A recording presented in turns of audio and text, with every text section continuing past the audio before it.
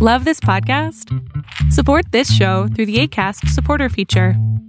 It's up to you how much you give, and there's no regular commitment. Just click the link in the show description to support now. Hey, it's Ryan Reynolds, and I'm here with Keith, co-star of my upcoming film, If, only in theaters May 17th. Do you want to tell people the big news?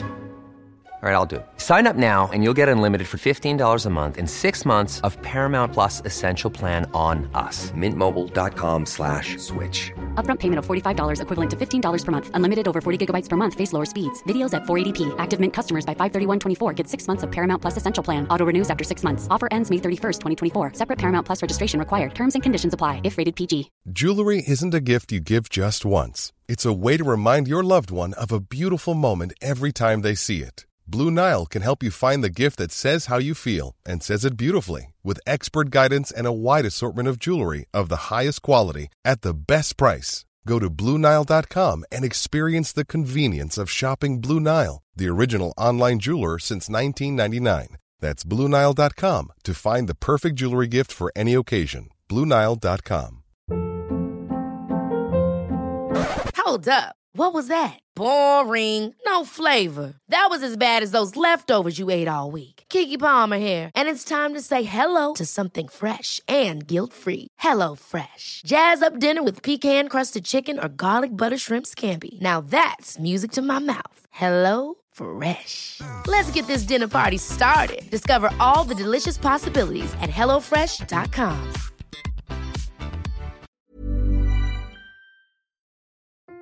The presenting sponsor of this episode of Can We Please Talk is KidCaster. Let me ask you a question out there, listeners. How many times have you listened to Nick and I speak on a topic or have a guest on and you say, I could do that. I could be a guest on a podcast, or I could even host my own podcast. And did you know that podcasts are a great way to grow your own personal and business brand voice? Let me let you in on a little secret. We all want to feel connected to brands we buy from. And what better way to humanize a brand than through sharing your story on a podcast? You can do that now with KidCaster. It's a podcast booking agency that specializes in developing real human connections through podcast appearances. So if you're an expert in your field, you've got a unique story to share, an interesting point of view, it's time to explore the world of podcasting with KidCaster. You can expect a completely customized concierge service from their staff of communication experts. I've worked with them in the past. We've booked guests through KidCaster. Thank you, and shout out to Mallory and the team out there for helping us. KidCaster is a secret weapon in podcasting for business, folks. I'm telling you right now, and your audience is out there. They're waiting to hear from you. So what are you waiting for? All you got to do right now is go to kidcaster.com/CWPT, the initials of this program, to apply for a special offer for friends of this show. If you don't feel like typing in that URL and you're in our show notes right now, you can click on the link and it takes you right there. Fill out that form and get started with the good folks over at KidCaster today.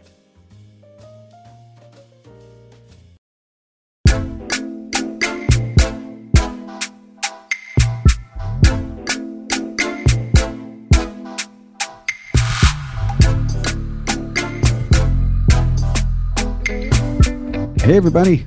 Welcome into another episode of Can We Please Talk podcast. I am Mike Leon. And I'm Nick Saveri. On the program today, we dive inside our show mailbag. Yeah, if you're listening to us today on this holiday weekend, happy Memorial Day. Nick and I are on a break, but we want to leave you with some content here and go into our show mailbag as Nick and I take a look at some of the recent comments people have sent us in, do some show corrections. We'll talk about a bunch of different topics that listeners of this program have written in, and we appreciate the support that we have gotten. And Nick's going to weigh in on some comments specifically directed at him. We'll get more in that later on. Before we actually dive into our episode, as Nick and I are taping this, and you're listening to it on a Sunday or Monday of the holiday break, last week, obviously, another tragedy happened in Texas, a school shooting that left 21 people dead, 19 students, 2 teachers were killed in one classroom at this elementary school in Uvalde. In a weird twist of events too, the suspect, I guess, shot his grandmother. There was reports that she was killed. She's actually still alive as of this taping, then drove to the school, crashed in a ditch that led to a commotion that everybody kind of heard. outside and led to 911 calls. And then the local police that were already around the school responded to this. And somehow the shooter evaded them, locked himself in a classroom in the school, and then was able to kill everybody in the classroom, or the majority of people in that classroom. More details are coming out about this shooting as the days go on and the investigation continues. President Biden gave some remarks about the tragedy as well, speaking to the American people around 9 p.m. Eastern time. Take a listen real quick to what President Biden said about the tragedy. As a nation, we have to ask, when in God's name are we going to stand up to the gun lobby? When in God's name we do what we all know in our gut needs to be done?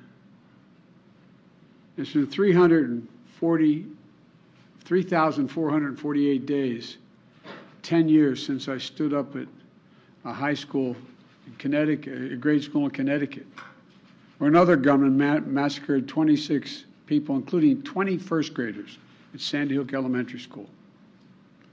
Since then, there have been over 900 incidents of gunfires reported on school grounds. Marjory Stoneman Douglas High School in Parkland, Florida. Santa Fe High School in Texas. Oxford High School in Michigan. The list goes on, and the list grows when it includes mass shootings at places like movie theaters, houses of worship, as we saw just 10 days ago, the grocery store in Buffalo, New York. I am sick and tired of it. We have to act. And don't tell me we can't have an impact on this carnage. And so that was the president's comments. As you heard there, obviously he was vice president under President Obama when the Sandy Hook shooting happened back in 2012. I mentioned about Uvalde, the town. It's 85 miles west of San Antonio. This episode, Nick and I, when we were talking about taping this and, giving some space to the holiday break and making it light and really jestful about, some of the emails and tweets we get and TikTok comments that we get for a lot of our content. I was like, that sounds like a great idea. And then literally as we're taping, folks, that this comes across the scroll, and this happens in yet another town, and the spaces, and you heard President Biden say there about the towns that this has happened in. Oxford, Michigan, we covered that one with a former FBI official. I mean, when is enough, folks? I mean, when are we legitimately going to do something about this? I've said this to Nick a bunch of times in our text chain. There is more money in talking about the problem than solving the problem. Nick and I are talking about the problem right now. Other podcasts, there's 2.85 million podcasts out there. And some of them, whatever percentage of that, are in politics and news and stuff like that. And they'll cover this and they'll have people on, and we'll get the griefs and we'll get the sentiments, and we'll get, just like Nick and I will have people on that cover this, that work in the town. There's nothing. It just continues to illuminate a problem that we all see right in front of our faces. The episode before this was titled 19 equals 199. At the time of that episode, there was 199 mass shootings in this country. There's now been 212. That was literally a week. That was a week ago, Nick. A week before our taping. This is asinine. And my wife today asked me something. I never try to bring personal stuff onto this show. But my wife asked me today, when does this all end? And I said, how can we secure that our kids would be safe? And I told her, just like I've told Nick and I've told other people, with us leaving this country, it only happens here. It only happens here. Is there violence in other countries? Yes. Is there mass shootings at schools, church? No. It doesn't happen in other countries because other countries have had one incident and then they realize what the problem is and they enact legislation to stop that. That's the rub. Before we get into our mailbag, Nick, again, I turn to you in a time of look, you got one in school. You got another one that's about to go to school. My 3-year-old's about to enter preschool in the summer right here because school starts a little bit earlier here in Florida. I'm genuinely nervous. Like, one of the things that I looked at when I went to this preschool was how the doors lock, from the inside so that nobody can get in. Like, I have to check that. That's ridiculous, man. I turn to you, buddy. Yeah. Before we start taping, I put both my kids to bed today, and I kind of stayed with them a little longer than I normally do. And I feel a mix of luck, that they're not among the victims today, and I also feel an amount of guilt to that's the reality. There's this weird form of survivor's remorse that you go through as a parent tonight if you were one of the fortunate ones to have your children come back home to you. But that's what it's called to think of your fellow countrymen as a community. When someone suffers a loss, we all do. And if we thought about that way as a country, I think we'd recognize the need to do something about this problem. As Mike had put out, we are leading the world in this. And there's things we can do about it. I've talked often about education, and something I talk about in this show a lot is that, the challenge with talking about education in this country is that it's really a local issue. Your school district plays a huge role. The state that you live in plays a huge role in terms of curriculum. So when you have a national conversation about education in America, it's a very fruitless one because the federal government really lets education, for the most part, be decided policy, by states. That's kind of the situation with guns. Not kind of, it is. So when we look at what just happened in Texas, what happened in New York, what happened in California, state by state, you have to look carefully at what laws are in place to prevent these things from happening. As we saw in New York and California, states that we consider blue and left-leaning, what have you, the gun violence is still there. No matter how tough a law you put in place, short of making it incredibly more difficult to access guns, this is going to continue. Earlier today, just before tip-off for Game 4 of the Western Conference Finals, Steve Kerr, the head coach of the Golden State Warriors, gave just an impassioned plea that things need to be done, that we can't continue to sit and do this. When are we going to do something? I'm tired. I'm so tired of getting up here and offering condolences to the devastated families that are out there. I'm so tired of I'm tired of the moments of silence. Enough. There's 50 senators right now who refuse to vote on H.R. 8, which is a background check rule that the House passed a couple of years ago. It's been sitting there for 2 years. And there's a reason they won't vote on it, to hold on to power. So I ask you, Mitch McConnell, I ask all of you senators who refuse to do anything about the violence and school shootings and supermarket shootings, I ask you, are you going to put your own desire for power ahead of the lives of our children and our elderly and our churchgoers? Because that's what it looks like. And you brought up the fact that, in the Senate right now, 50 senators are willing to have this vote, such as Chris Murphy, Democrat in Connecticut, who understood firsthand what had happened at Sandy Hook and has been pleading when he, at that time, was a member of the House of Representatives, now a member of the Senate. In his backyard, this horrifying situation, and that we need to do something about it. And he's been screaming that since then, and including up until today. And the coach brings up a good point. There are 50 senators who are willing to vote. There are 50 who are not. In this country, the majority of Americans are in favor of background checks and stronger gun laws. The problem is that the way our country's designed is that the majority opinion, and again, if you understand how voting works presidentially, the popular vote don't matter. It's the electoral. It's about the power of individual states. So, currently in the Senate, you need 60 votes, and that's not happening anytime soon. So when, Mike, when you ask, or when you bring up like the sense of powerlessness, what can we do? There is one thing you can do as a member of this country. There's two, actually. One, take care of yourself. If you need mental health support, get it. This person who committed this atrocity today probably needed it. and did not seek it out, nor was it provided to them. I don't know that for certain.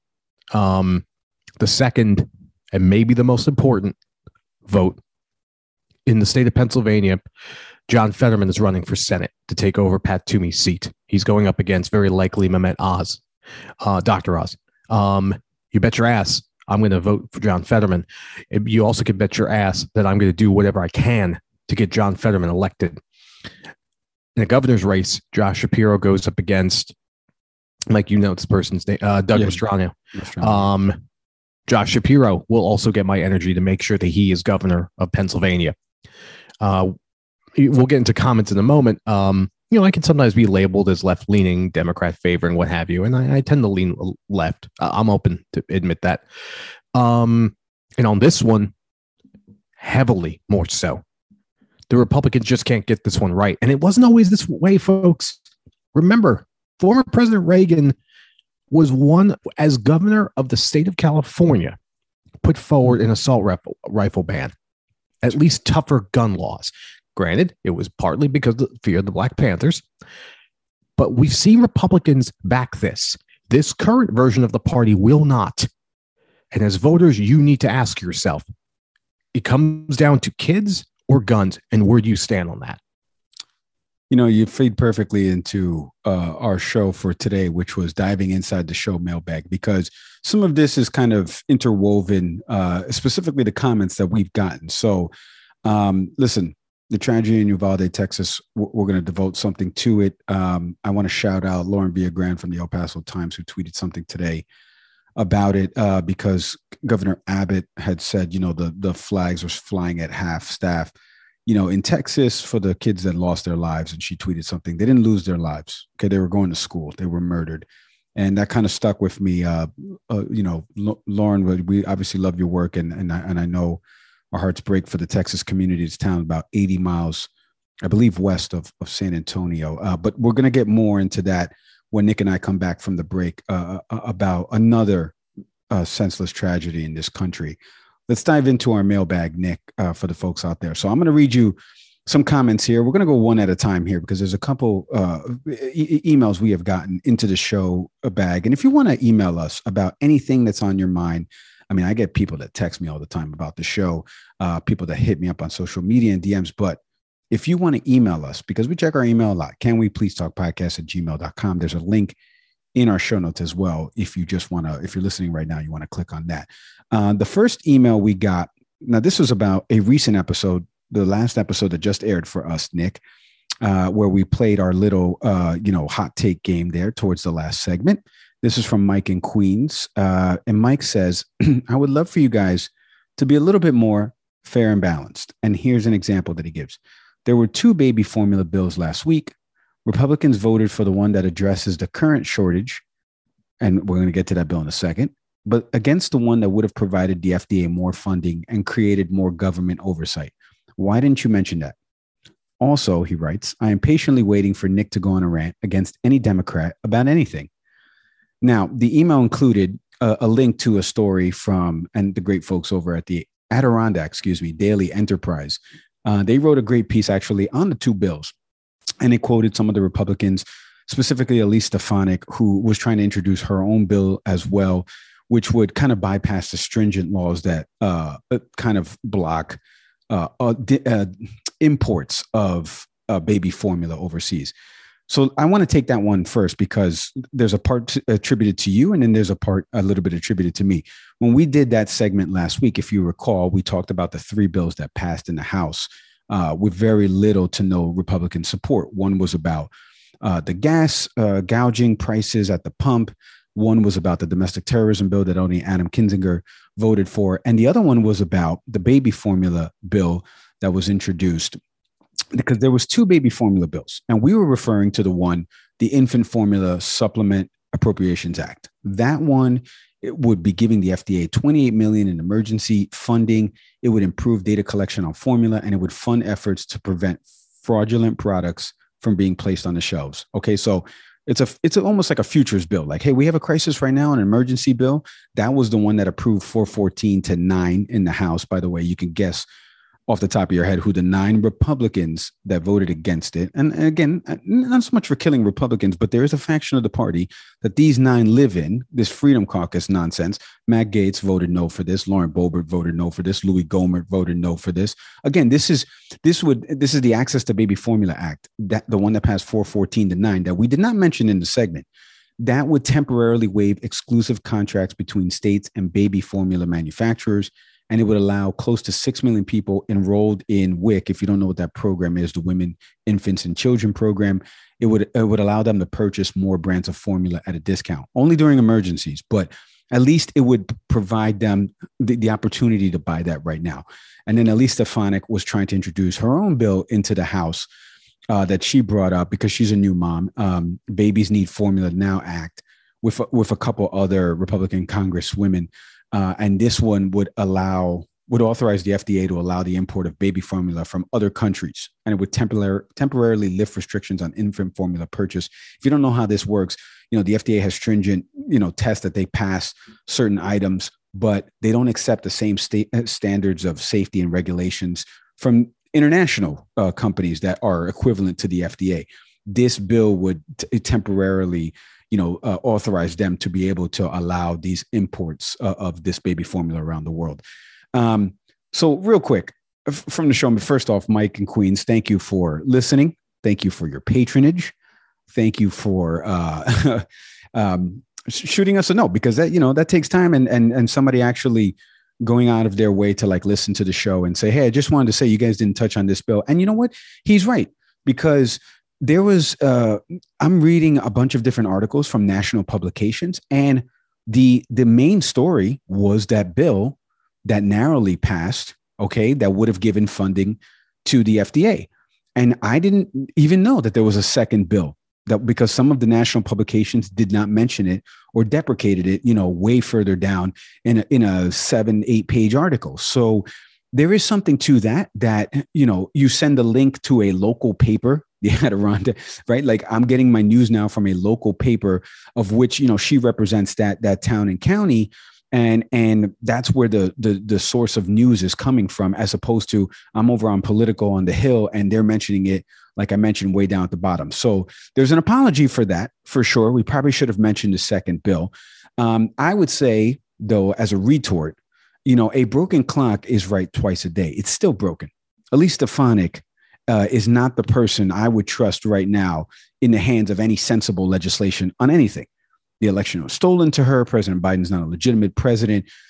She has also championed this replacement theory thing with recent tweets that her spokesperson had to walk back. And as a brown person, that drives me nuts. And so I would say, Elise Stefanik, broken clock, right twice a day here. You don't get credit for being right at 7 p.m. when the clock's broken. So that's the only thing I would say about that. And then the other part I would say is we didn't talk about that bill because, again, we were only mentioning the 3 headline bills. And I did mention in the segment that the domestic terrorism one was the one that I was more aggravated about. We just saw a shooting in Buffalo and only one freaking Republican, a former guy who served in the military, votes for it and nobody else votes for it. We can't even agree on that type of stuff. And you heard from President Biden just talking about the school shooting that happened in Texas. We can't get, you got 50 people right now that are ready to do something. The other 50 are not. Nick, your takeaways on the first email here that we'll go through in the mailbag from Mike in Queens. I feel like we should do this in 1 minute segments because we have a no. This is the episode. First and foremost to Mike in Queens, and I'll say this to everyone who's posted a comment for this episode. Thank you very much for listening. To Mike specifically, Mike in Queens, thank you for holding us accountable. Mike brings up a good point. I think there's an important other side to that's worth discussing as it relates to the role of the FDA in regulation here, because that is part of what happened with Abbott Labs. What was going on with them is what partly is leading to a shortage in the country. I think it's important to acknowledge it. I will say, though, that the idea of being fair and balanced, Mike, please just take a moment, look through our roster of guests. Honestly, look through the outlets that they come through, and come back to us and tell us if you feel that we are, leaning in one direction or the other. And in general, fair and balance is just a awful phrase that basically is a lie from the Fox News network, at least from the hours of 8 to 10.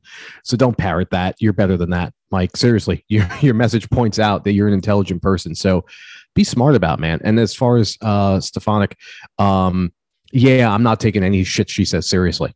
If you're going to be a Jan 6er, you can kiss my ass. I don't care what you have to say, because that's a huge cloud that hangs over you. And it's very hard for me to take anything seriously from someone who thinks the election was stolen. Fair and balanced right there. You just got no, but in all seriousness, as someone who used to say that phrase jokingly when I worked at Fox News, it is true. I give credit to Mike in Queens because he is right. Should have mentioned the other bill. Didn't even know it was happening. Again, we go through vetting these articles and where we're pulling this content from. Nick, you wanted to chime in one more.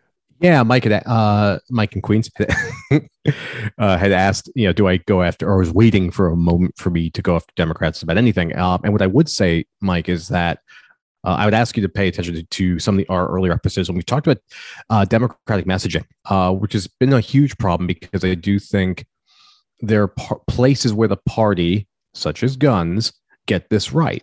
Their problem has always been that they suck at messaging.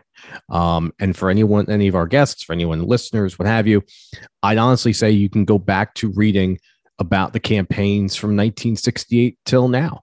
There's a really good book by Lawrence O'Donnell about the campaign of 1968 that really talks about the role of Nixon and Roger Ailes and that relationship of what that has done for the Republican Party since then. And actually, Mike has a great book over his shoulder, Reaganland, that dives into it too. So yeah, I'm open about the fact that I do lean a little left on this program and in life in general. And that's only because the current version of the Republican Party makes it very hard to lean in that direction. This version, I would say. We're going to get into my political leanings in a bit, because it's kind of interweaves into somebody on a social media comment. And that'll be our fourth email in the bag here. Let's go to our second one. We kind of touched upon this one, Nick, when we had Lauren Villagran on from the El Paso Times. I just mentioned her, and we did the episode about the border and some articles that she recently wrote about everything happening at our southern border. And this was from Pete in New York as well, up in Westchester County. And he wrote, and I've read this to you on a subsequent episode. We touched upon it a little bit, but I wanted to bring it back because there was more that kind of got left out of that. He said, after listening to your episode, you guys mentioned the term white Europeans when discussing refugees. If you remember, Nick, you mentioned that because I don't know if people know this, like over 90% of Ukrainians are white, and they're the ones that are currently refugees right now, right? He said the phrasing of your questions and the early tonality of the woman responding seems quite partisan. Have you guys looked into the buses trolling groups of people to unknown locations from the airport in Westchester? That was a reference to that New York Post article that we mentioned on the show. Let's take a couple things there, because Pete, first off, thank you for listening to the program. Let's break apart a little bit of this. I mentioned this on that episode when we kind of did a little retort on this. Lauren Villagran, I mean, again, fantastic journalist, lives on the border, covers the border. She said it on the episode. I could drive to Mexico right now while we're on the phone, and I'll be there in 10 minutes. I don't find her to be partisan at all, specifically when she's talking about statistics and interviews with CBP agents and border officials and governors from Mexico and the U.S. If you find that to be partisan in nature, you need to get your ears checked, because she's giving you stats and facts and information that she reports in articles for a mass publication. Well, she's under a mass publication umbrella, but covering it locally. So get your ears checked is what I would say. Let's start there. That's the first thing. The second thing is that when we're talking about white Europeans with the Ukrainians, again, large majority of Ukrainians are white. Like there's been a video. I don't know if anyone saw this early on when there was a few black Ukrainians, if you remember that video, Nick, trying to leave the country. And then everyone was like, there's black people in the Ukraine. And then people looked up the percentage of how many, black Ukrainians live in Ukraine. And it's a very small percentage. So I don't think Nick was far off when he was talking about that. The correlation he was making was media coverage of refugees leaving war-torn countries in Arab nations, et cetera, versus the coverage that Ukraine is getting. And we spoke about that on the show, playing a couple clips from a CBS News correspondent and an NBC News correspondent, both giving very big Freudian slips on air when talking about this. So I don't understand, Pete, your white Europeans thing. And again, shoot down Lauren Villagrán. She is not partisan. And then the last thing was about, the crisis at the border overall, and about this secret migrant flights that the New York Post was reporting on, that, again, we're not giving any credence to, because no other outlet has been covering these secret flights. The White House has said that any of these flights that happen to these county airports are transporting unaccompanied minors to vetted sponsors or relatives with whom they will await the outcome of their immigration proceedings. And even in the New York Post's article, they followed like 8 or 9 kids. It could be ranging from ages like 8 to 18, a couple of adults that got dropped off at different location points. So in total, it's maybe like 10 to 15 people that got dropped off at different locations. Okay. And again, the White House has said these are for people waiting the outcome of their immigration proceedings. Is that a big deal? You want me to give attention to 10 people that kind of look like me getting dropped off at Westchester County Airport at 9 p.m. on a routine flight? Come on, man. I can't do it. Sorry. Grew up in Westchester, have flown in and out of the airport. I'm not going to give credence to that. I'm just not. What's the insinuation there? I would say to Pete in Westchester, right back, and can we please talk podcast@gmail.com? Tell me what the insinuation is there, that these people look like me and that's a problem. Come on. I'm not playing that shit. Nick, your takeaways on Pete in Westchester here, and his comments on the show, and the tonality. Is that a word? Is tonality a word? Tonality is a word. Okay. Similar to Mike in Queens. Thank you, of course, for listening to the show. It's interesting when people say we're partisan, because what that really speaks to is confirmation bias, because you're hearing something that doesn't connect to it doesn't agree with your worldview. Therefore, what you're hearing, or at least the way you perceive it, therefore must be partisan. If we had said something that did subscribe or connected to your worldview that you agreed with, partisan is probably not the word you're using. So Pete, I don't necessarily think you're approaching this objectively. My reference to white Europeans is an interesting thing. And I was reading this a little bit last night. When you look at an ethnographic breakdown of Europe, when you talk about minorities, it is interesting percentage-wise how this all shakes out. Using the word white is a funny thing, and it's endemic of me as an American, because for me as an American, it's hard to not view a lot of the way our country operates without the lens of race, because it plays such a significant role in the development of this country and structurally kind of how it exists right now.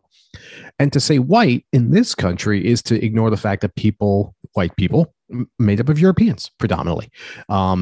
So that there is no such thing as white. Now, black, by contrast, same thing, really comes down to a skin color. And there's been people who've talked about the construct of race in America and how that's played a role in just basically how everything has shaken out in terms of American history. I say all this to say the fact that what I was speaking to there in that moment is the fact that what we're seeing is people of a darker skin tone being pushed aside and moved out of their current residency in favor of people with a lighter skin color. When I see that, it is going to bring to mind, why is it that this particular group of people is now getting preferential treatment over in terms of providing space for refugees over people who are currently there? Both people are coming from or are in pursuit of asylum, be it from Afghanistan or Ukraine. And as Mike had mentioned, there were a couple of clips that were just jarring about journalists that had slips that basically were trying to say that we don't expect these kinds of atrocities in white countries. Right. And that to me is triggering, because you're basically saying that, you dark colored people, this is kind of what you do. It's like, okay, well, you're telling on yourself. Lastly, with regards to the bus and that situation, I echo Mike. I can't say anything any better than Mike. If that had been a bus of, people lighter skinned coming off that bus, is this a story? Is this being reported by New York Post? Probably not. And Pete, ask yourself this question as you listen to this segment. Why would it be that we would pay so much attention to a particular bus with people of a certain skin tone coming off? The presenting sponsor of this episode of Can We Please Talk is Athletic Greens. Nick, athleticgreens.com. Now, come on. Everybody knows, you've talked about it on the show, how good it is, how it's helped you. You're looking lean, mean for the people watching on YouTube. Tell them about how Athletic Greens has been helping you. Yeah, I'm now about I think a week and a half into my subscription. So it comes in great packaging, by the way, the colors, the logo, they get this right. In addition to that, I got, Mike's going to probably talk about this in a moment, but travel packs. It's easy enough to get the bag, but the bag is what I'll talk about here. Got a great bag. It's about 30 days supply, 1 scoop, 12 ounces of water, shake it up in the bottle that they'll provide you, and you will feel fantastic. I'm at a point now where I don't start my day without it. And they recommend start on an empty stomach. So as soon as I get downstairs, while the coffee water's brewing, and you know how I feel about coffee. We do. I'm pounding my Athletic Greens, feeling supercharged. Coffee just gets me straight. And I'm good to start my day. I can't start my day without it, Mike. Nick loves Athletic Greens. We love Athletic Greens here. 1 delicious scoop of AG1, and you're absorbing 75 high-quality vitamins, minerals, whole food source superfoods, probiotics, and adaptogens to help you start your day right, just like Nick mentioned. This special blend of ingredients supports your gut health, your nervous system, your immune system, the energy that you have throughout the day, folks, recovery, focus, aging, all of these things with 1 scoop, just 1 scoop, Nick, of AG1. Listen, folks, right now, it's time to reclaim your health and arm your immune system with convenient daily nutrition. No need for these different pills and supplements that you're looking out for your health. You don't need that. Athletic Greens has got you covered. And by the way, to make it easy, for being a listener of Can We Please Talk, Athletic Greens is going to give you a free 1-year supply of immune-supporting vitamin D and 5 free travel packs with your first purchase. All you have to do is visit athleticgreens.com/emerging, EMERGING. Again, athleticgreens.com/emerging. You don't want to go to that? Click the link in our show notes. That'll take you right to there. It's time to take ownership over your health and pick up the ultimate daily nutritional insurance. Right? No? Well said. Let's give a good one here, because this one kind of moved me a little bit, Nick. And I know when we had Deepa Shivaram on NPR's Political Reporter talking about, the abortion draft opinion release from Justice Alito, this kind of stuck, with me. This email we got from Nina in Minneapolis. She wrote in about the episode. She said, I had a traumatic experience at age 17 where I was attacked and sexually assaulted. If I had gotten pregnant, I can't imagine at that age having to give birth to a baby off of that attack, especially since my attacker was someone known to my family who was trusted. There's already enough shame in that for women that have had that happen to them. Listening to your episode has helped me cope with this better, and maybe will help me speak out about it one day, and maybe even tell my family. And then, they went on to write that Deepa was great. The guest that we had on was great. To Nina, first and foremost, could not be more apologetic for what happened to you early on in your formative years. We've been saying thoughts and prayers about all these things, but Jesus Christ, man. I mean, I don't know what I would go through as somebody raising 2 little girls, and something like that happened. And like she mentioned, hasn't told her family. So I don't know the context of if her parents even know, but, we mentioned it before, like, talk about that with somebody. I'm glad that the episode was therapeutic for you. And, it's a topic that we're going to be talking about more. We have political strategists that are going to be coming on the program in the coming weeks, months, candidates that are running for key positions. And this is going to be a topic for the midterms, specifically around abortion care, right? And healthcare, and, for women, right? And women's rights, and the ability to choose what you want to do with your body. So, we're going to devote more coverage and attention to that. So thank you for listening and writing that in and sharing your story. Nick, do you have anything on Nina that I didn't summarize so eloquently? No, I thought you did. Of course, thank you for listening. I think anytime our show sparks conversation, it's appreciated. That is the DNA of this show. It was our mission when we launched it, which was to focus, or to prompt intelligent conversations and introduce all of us to people who know what they're talking about.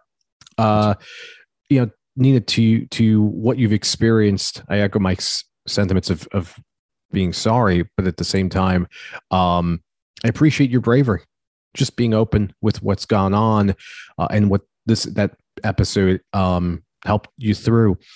I hope your journey for healing continues. Honestly, keep reaching out to the show. if it's a part of, if listening to this program is a part of that healing, that's awesome. That means a lot to us. But what means more is the fact that you're giving voice to something that's happened to you, and you're on your way to confronting it, trying to overcome it. It's a testament to the best that all of us can do. So Nina, thank you so much. Yeah, I agree with that. All right, now let's get into the absurdities, Nick, because those are emails that come into the inbox. But on social media, and again, I would love for people, you're listening out there, follow us on IG, Can We Please Talk Podcast, on Twitter at Can We Please Talk, leave off the E on please, and then on TikTok at Can We Please Talk Podcast, because sometimes we post these clips on social media to get a lot of views, and the comments that follow are just sometimes insane. So we're going to run through these pretty quickly because, and especially on YouTube as well, because remember, YouTube comments, everybody knows the rabbit hole of YouTube comments, but let's get into real quickly, social media comments. This was an exchange that somebody on Twitter, by the way, they deleted this post since then. It was about 3 tweets that, we went back and forth on Twitter with them about. After we had Fox News correspondent Trey Yingst on the podcast, the tweets called us a Rupert Murdoch shill. Why would any self-respecting show talking about us have a Fox News correspondent on? There was a tweet that said there's blood on our hands for even having him on the program. And then the final tweet was a picture of Murdoch with like some underage girls or something like that. And it said, whatever helps you sleep at night. All these tweets have been subsequently deleted by this person. When I went back to check this morning to actually pull these comments, I want to address that real quick because now with the school shooting that just happened, I was texting Nick prior to us taping. CNN has on, a law enforcement official from the area. MSNBC has a law enforcement official on the program. And this is around 8:00 primetime. President Biden's about to speak. So who's on at Fox on primetime? 8:00, Tucker Carlson. Who does Tucker have on the show? Jeanine Pirro. I mean, there's a part of me, and I've said this before, and I'll say this again for people that maybe didn't listen to that episode. I thoroughly enjoyed my time working at Fox News from 2004 to 2006. I did. I actually did. I learned what I am putting in practice today, which is not only video editing, but producing news segments, shows, guest booking. I have a template that I used back then to invite people on the program. That is why we get guests on this show. Yes, obviously, I am known somewhat throughout the industry on the back end of this, but that doesn't change the fact that the styling and the template that I use to get people to come onto this program, I learned in those days. I learned how to copyright. I learned how to write articles, headlines. And this was not when we were driving for clickbait, right? Because the internet was still in its infancy stages. So I'm appreciative of my time there. Since then, in the last few years, I have mentioned this on the show. I have been in talks, discussions. They've reached out about coming back to run digital portions of, Fox Nation and other parts of the business in production. And I have struggled with it. And my wife and I have had this conversation. And it's because of the man that's on at 8:00 at night. And to a lesser extent, the 9 p.m. and 10 p.m. people that are on the show, because the 9 p.m. person I know well. That doesn't bother me as much because I know where that person's intentions are and that person's pot committed, right? The graphics are already built, blah, blah, blah, blah, blah. But he doesn't go to the level that the 8 p.m. person does. The 8 p.m. person is a danger to American democracy and society. And in the court of law at 8 p.m., they have said that guy is a jester and no one with a sensible mind would listen to him. And you can read the court findings from that lawsuit that happened against Tucker Carlson. So I struggle because there's content in the primetime hours that when I was working there was not like that. Bill O'Reilly did interview, again, outside of Bill O'Reilly's, sexual assaults and whatever he's been accused of, settled out of court with, signed NDAs with. Outside of all that, Bill O'Reilly interviewed President Obama numerous times. He's interviewed other world leaders. Like, say what you want. Bill O'Reilly and Tucker Carlson, maybe now Bill O'Reilly is moving to that direction, but he was not viewed as Tucker Carlson. He was a news guy coming over from ABC News. He worked at Hard Copy, right? That famous show, if you remember back in the day, if you're old enough to remember, on Fox. So he was a reputable news person. Greta Van Susteren was on at 10 p.m. Greta has been across the news spectrum from CNN, HLN. She's a journalist, on-air talent. Again, no political leanings with Greta. I mean, you can watch her on ABC now, probably if she's on HLN or ABC. I forget which one she's on now, but she's been across the media spectrum. And then at 9 o'clock, Hannity was not his same version of himself because he had a Democrat on the show, Alan Colmes, before he passed away in 2007. So it's a different primetime block. It's a different message. There was a Republican president at the time, right? George W. Bush. So there's not much to complain about in the conservative ecosystem when your guy's leading, right? And then also at the time, Fox had launched the election desk, which was seen as groundbreaking and being able to call races early on and give them the leg up against competition. It's a different time now. And I struggle because I want to have people on from that network that I trust and like, and I know are doing great jobs. You and I have talked about this, about their Pentagon correspondent and inviting her on the program and how good she is. Jennifer, shout out to you. I know you listened to the program. And we had Trey on. I told you how much of a fan I am of Trey and what he has done in this industry. And we have a couple more contributors that are Fox News contributors coming on this program that are booked for the coming weeks. But I struggle because the man at 8 o'clock is a danger, in my opinion, is a danger to everything that is happening subsequently that we've covered on this show, from school shootings to what he says at night. And there's 3.2 million people that every night sit down with coffee, with maybe a bowl of cereal, whatever it is, and they're hanging on every word that this guy's doing. And some of them are putting it into practice, and we're losing lives because of it. So I struggle because there's a danger in that. And so that person on social media, whatever, if that was a real person, bot, I don't know, because they're now deleted. There's no blood on our hands. I wouldn't go that far. But I will say is that there has been a clear division between news and opinion. And I try my hardest to vet the people that we have on from that network, because I want to keep it, not only fair and balanced, back to that original quote, but having somebody on that I know I trust. I know what I want to hear. I know what I'm looking at because I have produced it at a straight news clip. And I know that the people that we have on our network are not the ones that are going to give you a bad vantage point. They're going to give you the facts and information, or they're going to give you their experiences because they've worked in government XYZ. Nick, your takeaways on that social media comment real quick before we dive into the last few ones here on YouTube, because there's some crazy conspiracy ones that we've gotten on YouTube that are pretty funny. Yeah. I experienced a challenge there too. I've talked about, I mentioned earlier, that book by Lawrence O'Donnell about the 1968 election, and really the advent of Roger Ailes. The beginnings of conservative media, or conservative slant in media, and then basically perpetuating it into the Fox News channel, which really was a direct response to the Clinton administration. But what I've learned on the show in talking with folks like Mike Emanuel, Marie Harf, is that there are people at that channel that are doing worthy reporting. And it's really important that I think we're honest with ourselves about what's happening with primetime television on Fox, CNN, MSNBC. And it really boils down to partisanship. Pete from Westchester accused us of that. And I'll bring it back to this space. Regardless of your political leanings, what you're seeing in the primetime hours is essentially professional wrestling. And I'll go one step further and talk about Tucker for a minute.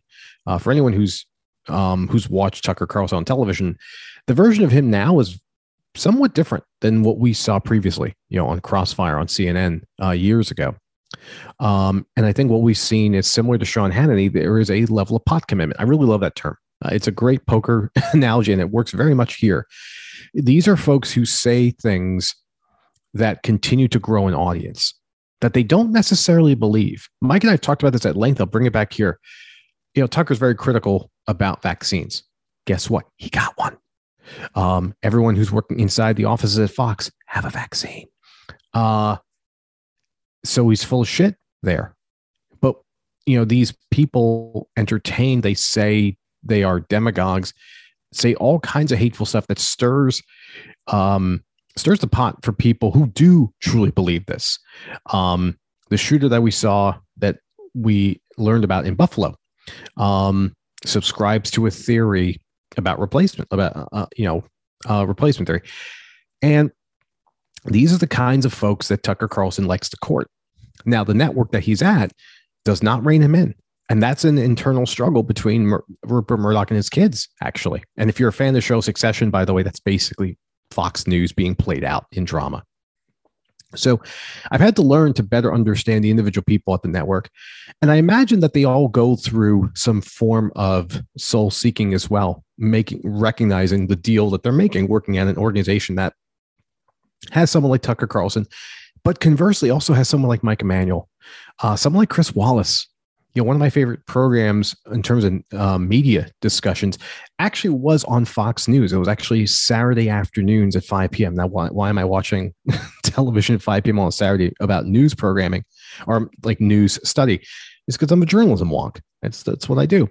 I forget the name of the program now, but I remember the panel. I think Chris Wallace might have been the moderator of it, actually.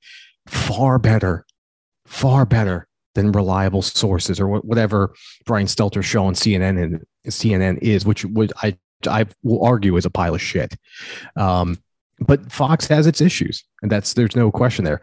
To be extreme and say that the reporting of what's going on is blood in our hands is too foolish for me to really meaningfully respond in any intelligent way other than to say thank you for listening. Yeah. Listen, and for the people listening out there to say, hey, well, how come you guys don't criticize CNN that much? I mean, we've talked about Brian Stelter's show as Nick so eloquently put it there. I will not echo those words. I mean, I do think the show is a pile of crap, but there's good programming on CNN at times here and there. And they have journalists that are pretty good in terms of correspondence. And then they have ones that I think are really bad. And we've mentioned the ones that we think are really bad. The problem is that not that many people watch CNN and MSNBC. We've given you the numbers of linear ratings of those two networks combined. Most people watch the other guys, the guys on Fox News Channel. And the problem is that Fox News loves doing this. The media is gonna, hey, you are the media. Most people watch you. You can't play underdog when more people watch you than the other two combined. You can't do that. And they love doing that. It drives me nuts. But again, I struggle with this internally because the reason why I talk about Fox the most, and we don't blame, and by the way, other shows will do this where they blame Fox. Fox is the root of all this. No, they're not. No, they're not. They became a popular forum and a vehicle for some of this, but they're not the beginning of this. I would argue that it's what you mentioned, right? The guy who started it, right? The guy who gave fodder to politicians. And there's been studies and research stuff done on this. I know you want to chime in one more on that because your ears perked up there. Yeah, I want to be real clear with listeners here. Fox isn't the start of this. This goes back to the origins of the far right. This goes back to the Klan. This goes back to anyone who subscribes to beliefs that our systems are developed in a way that's meant to promote equality.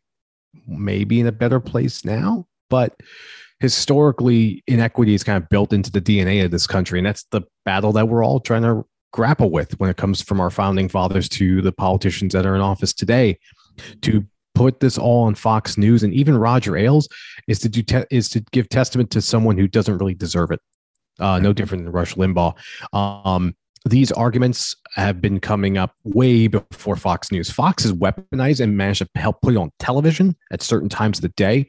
But please don't fool yourself and think that the beginning and end of the far right rhetoric begins with the news channel. To do that is to do a disservice to any historian who can easily chart back from Reconstruction how we are at the place we are, which, side note, you should go listen to our episode from Eric Foner, who kind of dives into this.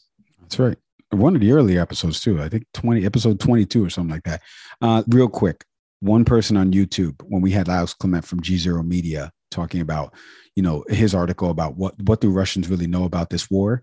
Somebody wrote, why do you guys use CNN as a source for anything? Haven't you heard of Russiagate? What about Hunter's non-laptop? You talk about Russian propaganda. How many American rights were lost since COVID? I don't recall a president being censored and spied on before or during his presidency. Nick is shaking his head. No comment on that as we get ready to go. We got a few ones on the Olivia Troy episode. Somebody wrote in the comments, Rhino, just in big, bold letters. Me and my wife were laughing, by the way, the other day. How come nobody ever says Dino for Democrats in name only? I thought that was pretty interesting. Harry Enton, when we had the senior data analyst for CNN, Harry breaks down everything election polling wise. This guy knows numbers. off the top of his head, and is doing it right now. If you watch them in the morning, he always come on to talk about primaries that are happening right now across states. Somebody wrote in the comments, his latest podcast is one of the episodes is focused on Ghost. I think you guys should be looking elsewhere for a scientific approach. Harry does have a podcast that focuses on data around other subjects that are not news. So just some background and context there. Scott in Michigan wrote in about us having too many extreme people on the program, like Brian Tyler Cohen and Roland Martin. And we've never had either of those people on the program. So Scott, thank you for not listening to the show, because we've never had either of those people on. I know who Brian Tyler Cohen is. He hosts No Lie with Brian Tyler Cohen, but Roland Martin, I think I know who he is, but I'm not really sure. Rick in New York says, can we trade Nick in for an Athletic Greens pack? I would rather have that. Can I get a discount on that? I thought you would laugh at that. Nick, takeaways on Rick saying that? Thanks for listening, and definitely buy Athletic Greens. Far healthier than me. And kiss my ass too while you're at it. Right. Listen, folks, as we wrap here, we couldn't do it without you. Please keep writing us. Can we please talk podcast at gmail.com? Audio podcast platforms, wherever there's a review section, leave us a review, 5 stars or better, please. But write how you truly feel. We want to get the feedback, and we'll read it on air. We're approaching almost 100 episodes, close to 2.5 years that Nick and I have been doing this program. And we couldn't do it without you guys and gals that listen to us each and every week and give us the support, the text messages, the emails. I want to quickly shout out one in particular. I recently got a text message from an old boss of mine, Dion, if you're listening to this, formerly at HBO. And she said, I'm super proud of you. You guys are doing a great job in terms of what you're covering. And I just never knew you had this in you, which is not true, because she's the one who told me in 2011, something to the effect of, you have an innate ability to get people to listen to you. And so she was not wrong. And this podcast is a byproduct of that. So Dion, I love you and thank you for supporting the show. And to my current boss right now, who listens to this podcast too, she's been incredibly supportive in terms of what the topics that we cover and the range, et cetera, et cetera. So thank you to the people at Educate LLC, the people at Stats Reform that listen to this podcast, Nick and I's jobs respectively. We will be back in the coming weeks with some new episodes. Like I mentioned, we've got a few political strategists coming on the program. We have a journalist friend that's coming on the program that just had something really bad happen to him that the DOD apologized for. More on that. If you haven't heard about that, you look up Idris Ali on Reuters and what happened to him recently on a Pentagon flight. But we're going to have some great shows coming for you guys. Enjoy the rest of your Memorial Day weekend, and please, please stay safe. As always, I am Mike Leon. Grateful for you all for listening, whether you agree with us or not. And I echo Mike. Be safe. Be kind to each other. Please, we all need it. I'm Nick Zaveri. Have a good one, everybody.